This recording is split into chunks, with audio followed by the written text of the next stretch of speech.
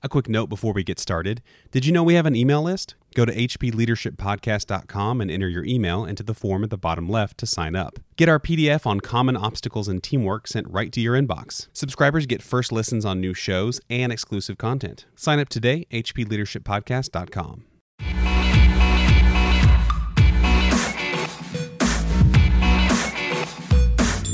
On episode 42 of the High Performance Leadership Podcast, Creating Passionate Teams. I noticed that each one of them, they were hungry to be part of the event at a more strategic level. They wanted ownership. You're listening to the High Performance Leadership Podcast. Insights and information from world-class leadership experts.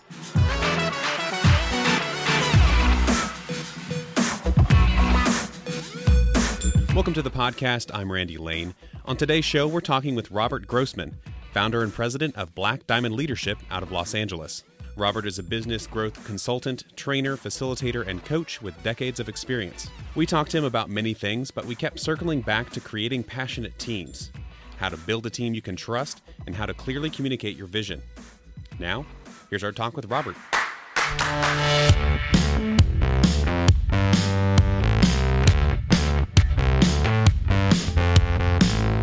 Well, I'm really excited about today's interview. We have Robert Grossman with us on the call today and from Southern California. So thank you, Robert, for agreeing to come on and let us interview you today. We appreciate it.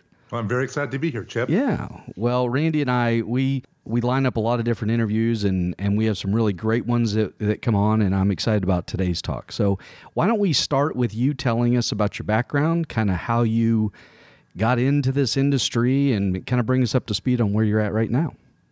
Sure. Well, I had my own company for 22 years, and during that time, I was fascinated when I was producing projects for very large consulting companies and very successful companies, and they spoke about leadership and teamwork.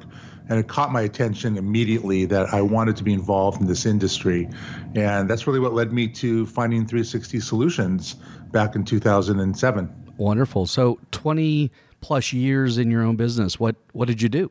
We worked with very large companies, consulting firms, manufacturers, automotive, and we produced their internal meetings and external meetings. So we would get involved with the theme and the culture and the outcomes, and then we would help produce the content and the staging and the lighting and the sound, the whole 9 yards of those events. What made you kind of rethink your career and decide, I think I want to get into leadership development or consulting, or, what made you seek out 360 and contact us and go from there? Well, very specifically, I remember being in the ballroom in Las Vegas doing a project for Deloitte, and I was in the back of the room making sure everything was running smoothly, and all of a sudden I had this epiphany that I no longer wanted to be in the back of the room. I wanted to be on stage, and I no longer wanted to be behind the camera. I wanted to be in front of the camera. So that led me to want to find a way to get into this industry.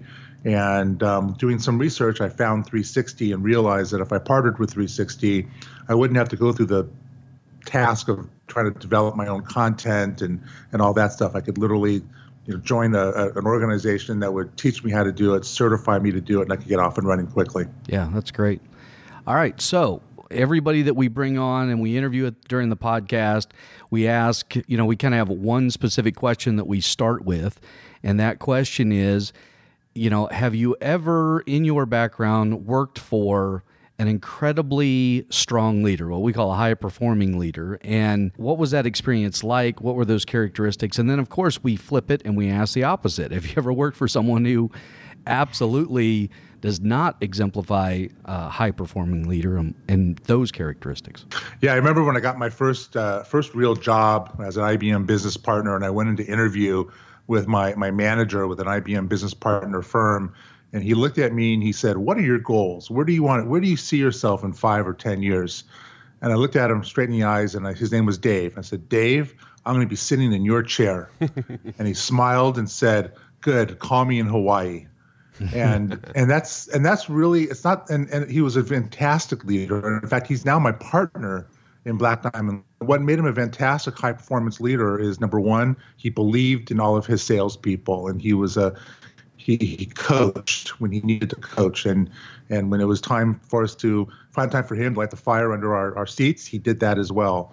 but he enrolled us to be the best that we could be, to run our territories, and he made sure that we had whatever we needed to be successful. Well, have you experienced the opposite of that? Too many times, I think. Yeah. You can leave the names out, I guess. Exactly. I do remember one company that I worked for as a sales position. And man, every day I'd walk in there, and the owner of the company had this scowl on his face, and he would yell and scream, and didn't really care about whether we had the resources we needed. He just wanted the results, and he didn't want to train us. He just wanted us to get out there and just sell. Needless to say, I didn't last very long there. It just wasn't a good environment to be in, and I think their company spiraled out of control soon thereafter. So when you go in and you start working with an organization, and they hire you either to do organizational development, leadership development, team development, whatever it is, how do you typically start a project with them? Well, what does it look like? Well, before we start the project, we spend a lot of time understanding what their needs are. We really want to dive deep and get them to uncover the areas that are preventing them from really reaching their full potential. Once we're engaged, we want to diagnose what the problem is, because we could throw together a leadership program or a team building program, but I think that's kind of like putting a Band-Aid on a wound, or putting, better yet, a better analogy is putting cream on a rash. The cream is going to make the rash go away temporarily, but it's not going to make it go away permanently. And without going through the assessment process and then getting everybody on the same page, I think that the leadership and team building work we do thereafter is only going to be temporary. So would you say you do more consulting type work, or more, leadership development, team development? Is it a combination of both? It's a definite combination of both. And I'm actually looking at now the way that we do our consulting in the beginning. I had this epiphany the other day that it's not really as much consulting as it is facilitating a process of helping the company uncover what's working and not working. So I realized that I'm not going to walk in with some plan that they're going to, in a big binder, they're going to pay a lot of money for and put it on a shelf. I'm going to take them through the process of figuring out what's working and have them develop the strategy afterwards. So there's actually ownership in the process. Mm-hmm. Is there a specific type of organization you work with best, or is it, do you have a specific niche or an industry? Or yeah, most of the work that I did prior in my other business was with professional service providers. And because of my training at IBM, I tend to fit in there very well, and I have that experience, the credentials, if you will, to walk into a company like that after working with Deloitte and Ernst & Young and Pete Marwick and companies like that over the years. I also really enjoy working because of my background in production. I understand the tripping points for many production companies, especially when they're outsourcing an awful lot or outsourcing a lot of their business. Do you have any examples of, say, a company that you've gone in, you've gone through the assessment process, uncovered needs, and then started working with them, and it turned in to be, kind of one of those highlight type customers? We're still working with a law firm right now that we went in and did an assessment process with them, and the head lawyer thought that he was a terrific leader, and ended up, he is a good leader. He's a good businessman. He's a great lawyer. But really what we identified, and what he saw for himself was that he was much more of a micromanager than actually a leader. He was too much in the weeds of his business. He hadn't given his office manager the authority to do what she needed to do, nor did he provide her the training yet to be a really effective office manager. So he was frustrated that he always needed to be in the office and things weren't getting done on time. Well, once he realized it on his own through us asking a lot of questions, or what we would call appreciative inquiry, he all of a sudden saw that his style of leadership needed to improve, that he needed to train his staff. So now we're moving into the leadership training for him, and also the more managerial leadership training for his office manager. You bring that up, and I find this a lot in a lot of organizations that I've worked with or people that I interview.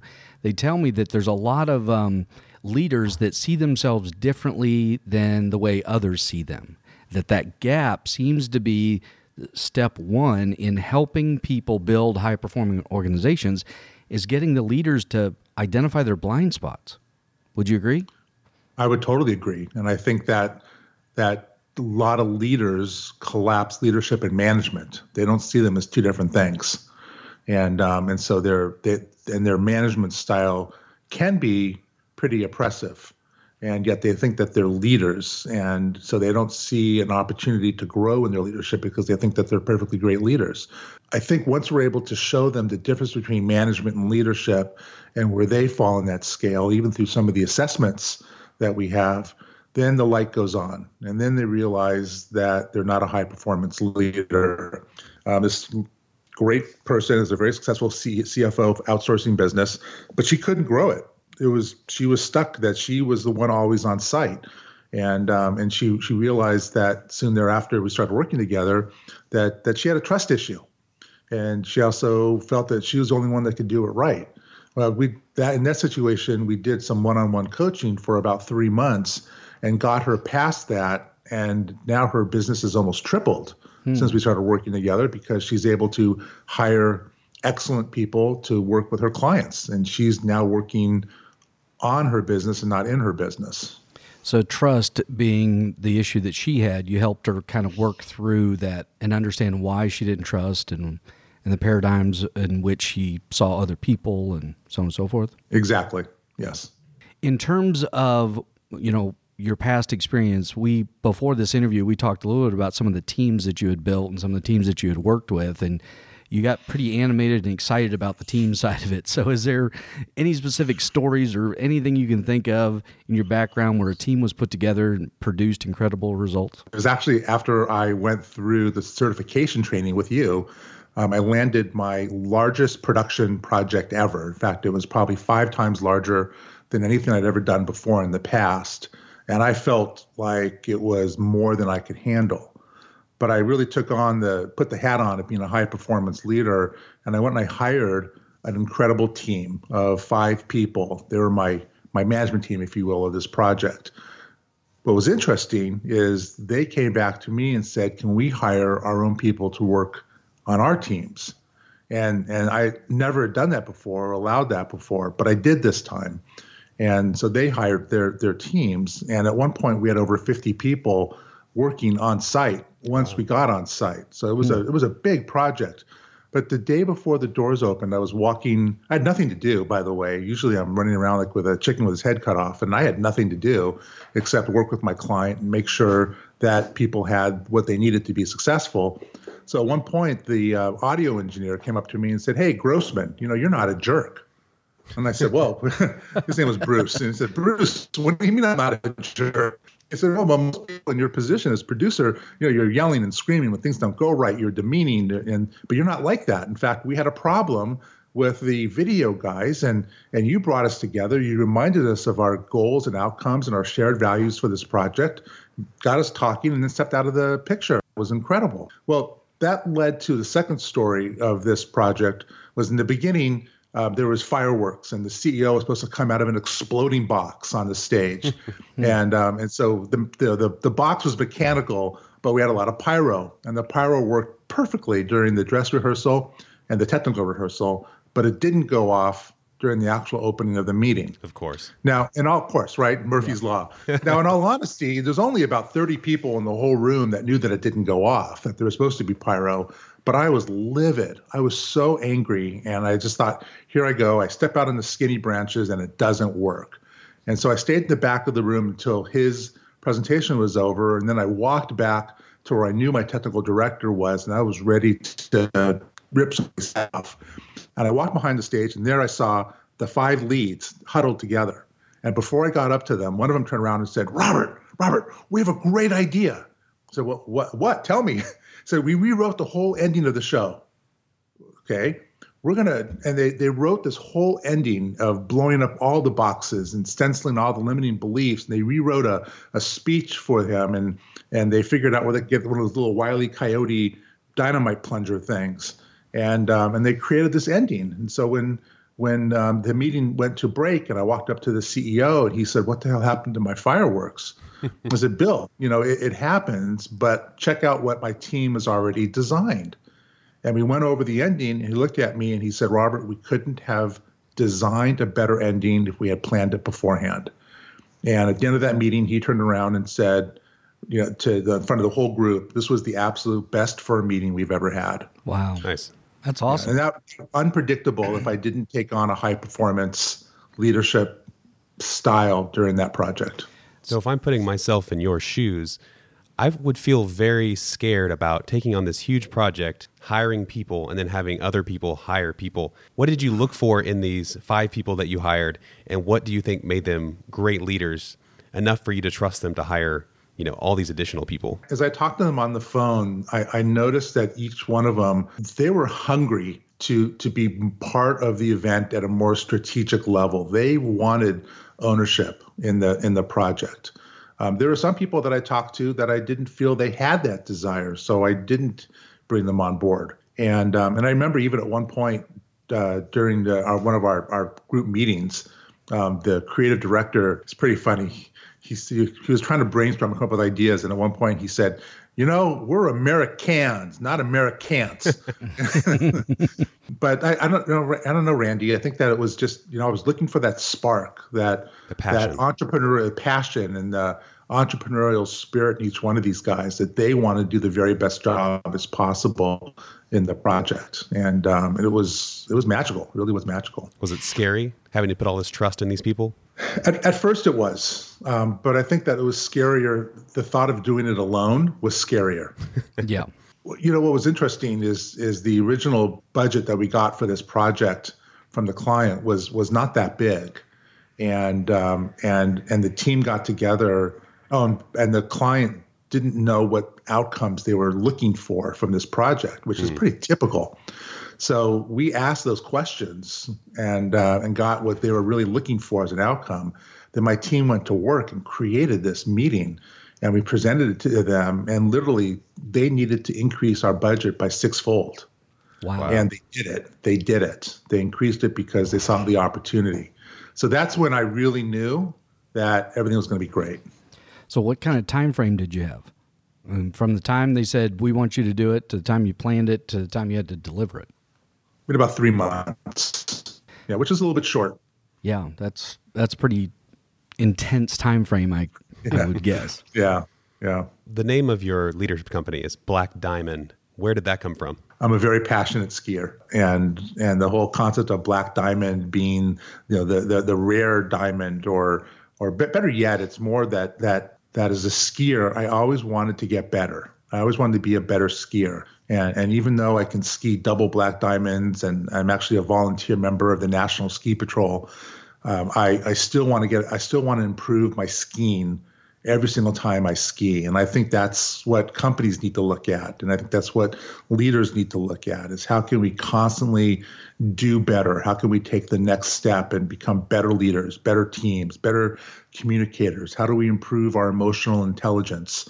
How do we improve trust in our organizations? I think once you stop looking at how to improve these things, you might as well hang out on the blue diamond, not the blue diamonds, the blue squares on the mountain. I think that your company will stop growing and you'll stop attracting, really great talent. Yeah. I think it's a good analogy for taking on projects. You have to commit, you have to ride the ski lift up to the Black Diamond. You have that in your head. I'm going to try this really hard thing. And then you commit, and once you're going down that hill, you can't stop. You have to finish the task, and it may be really difficult, and you have to navigate all the moguls and stuff, but you'll get through it, right? Yeah, and it's funny. I love telling stories, and I'll tell you another story when I was skiing with a buddy of mine up in Mammoth, California, and he took me down this chute that was probably the steepest, narrowest run I've ever skied before, and he's a phenomenal skier, and he just goes down the run, and I jump into the chute, and I'm about 10 feet from the top, and I'm looking down this very narrow chute and thinking, what the hell did I do? Mm-hmm. And so I thought, okay, I'm going to climb out of here. And I look up, and there's like 10 people looking at me, and my ego got the best of me. And so I said, I can't go up. Well, I'm just going to try to go down. And I came up with really, I realized that the way for me to get down this run was really taking one turn at a time. Mm-hmm. I knew where I wanted to go, but I took one turn at a time. And I made it down safely, and that was a life lesson. All sorts of great analogies with skiing and leadership, isn't there? Yeah. Yes, there is. Yes, there is. So you were actually a ski patrol guy, right? I was. How was that? Explain that experience. Well, it was a phenomenal experience. I worked on the weekends, and I went through all the training, and immediately was tapped as a leader. So the leadership structure of our team was there was a team leader, and then there were hill captains, and I was made a hill captain within 2 years of being on the patrol, and within 4 years I was made a team leader, or 5 years maybe a team leader. Once again, high performance came into play. Where I had 3 hill captains and I had 1 room captain, and I let them run their hills the way they wanted to run it. But I also insisted that they communicate with each other for schedule planning and whatnot. And once again, I had very little to do. They ran the weekends for me. I was there to solve problems. And yeah, Randy, the ski patrol experience has been phenomenal. There's nothing like the first run of the morning and the last run of the day. And also helping people. I'm very passionate about helping people, and that's a big part about being on ski patrol. Do you have any good stories about helping somebody and like everyone coming together as a team? The outcome wasn't great, and nothing to do with the team. It was just a very serious accident. But in order to try to rescue this person and get him out safely, took a lot of coordination and people stepping up and a lot of communication to get this person out, trying to save his life. My role as team leader on that, I had 2 different roles. Number one, to facilitate that rescue, but also to communicate back with my team about what happened, and to support them. And then I remember also when that happened, my superiors, if you will, they jumped in their cars and drove up to be with the ski patrollers and be part of the process. So, well, you've mentioned 2 or 3 times now in this interview that as a leader, you don't have a lot to do if you do it right. You know, that you empower your team and that you're there to kind of help fix problems, whatever it might be. So when you look at defining the difference between management and leadership, how would you define the difference between those two? Well, I would say that management is more responsible for the day-to-day activities of what's going on in the operation. A manager is holding people to account and making sure that things are being done on time. So they're more in the weeds, if you will, where a leader needs to be able to see the proverbial forest from the trees, be looking at a broader view. It's not that I had nothing to do during those projects. It's that what I used to do in the past was I no longer needed to do those things because I wasn't stuck behind the technical desk, or my head wasn't buried in a computer, or I wasn't running around putting out fires all the time. My job was and a leader's job, I believe a leader's job is to make sure that their team knows where they're going, what the direction is, what the mission is, and that to develop shared values, and then to work with that team to make sure that they have the resources that they need, that there's communication, that that when there is a breakdown in trust, the leader needs to step in and help with that. If there's resources that aren't there, they need to help with that. That's the leader's job, and I love it in our materials. One of the distinctions we have is lead from the balcony, and that's really what I believe a high performance leader does. Mm-hmm. I agree. I had a leader once who one of the things he would say quite often is, "What is standing in your way to getting what you need to get done?" And my job is going to be the person to take away the obstacles when I can. There you go. Yep. Yeah, I agree with that too. So what's the future look like for you and Black Diamond Leadership and what you're working on? I mean, what does the next 5-10 years look like? Wow. I am so excited about the future now, and where Black Diamond is headed. We're working on putting together some mastermind groups right now. We are looking at doing some leadership academies for people. We're also I'm very involved in a business professional group that I'm meeting other professionals that can refer me into companies. Just yesterday, I had a lunch meeting with a company with 400 employees. So there's just a lot of opportunity. And when I'm out talking to people, what I'm hearing over and over and over again from business leaders is that they don't know how to engage their employees. They have good employees. Maybe they don't have good employees, but they don't know how to engage them. They don't know how to. They're frustrated. And when I talk about the high performance model, they see hope. They see a light at the end of the tunnel. They see an opportunity to transform the way they've been doing business, and that gets them excited, and then that gets me very excited. So I see us having multiple CEO groups around Southern California, having a couple different leadership academies. We've taken the Leadership Academy and we tweaked some of the content, and now we're calling it a Middle Management Academy because there's a huge gap in the training programs that are out there. And then, of course, we want to work on our big projects with companies that are, mid-sized companies. That's really my focus right now is mid-sized companies. Yeah. Well, if people that are listening to this want to get in touch with you, what's the best way to track you down? Oh, pick up the phone and call me on my cell phone. Okay. And, well, what's your cell? That number is 818-231-5238. Okay. I'd love to hear from you. The other way is to go to our website, www.blackdiamondleadership.com.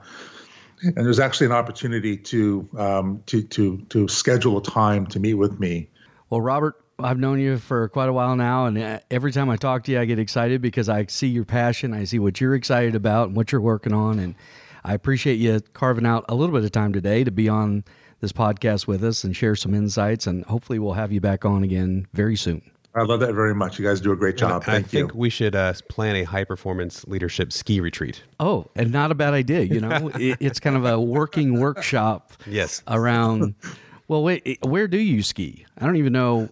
You're in L.A., so where's the closest place to go skiing? Oh, well, about 2 hours out of L.A. is Big Bear. Big Bear. And that's I'm on the Big Bear ski patrol. And then about 5 hours away is Mammoth Mountain, which is where I learned how to ski when I was 6 years old.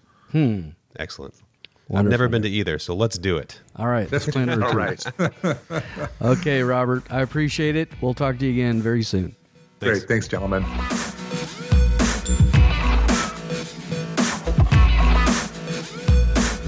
Thanks for listening to the High Performance Leadership Podcast. Be sure to subscribe, rate, and review us.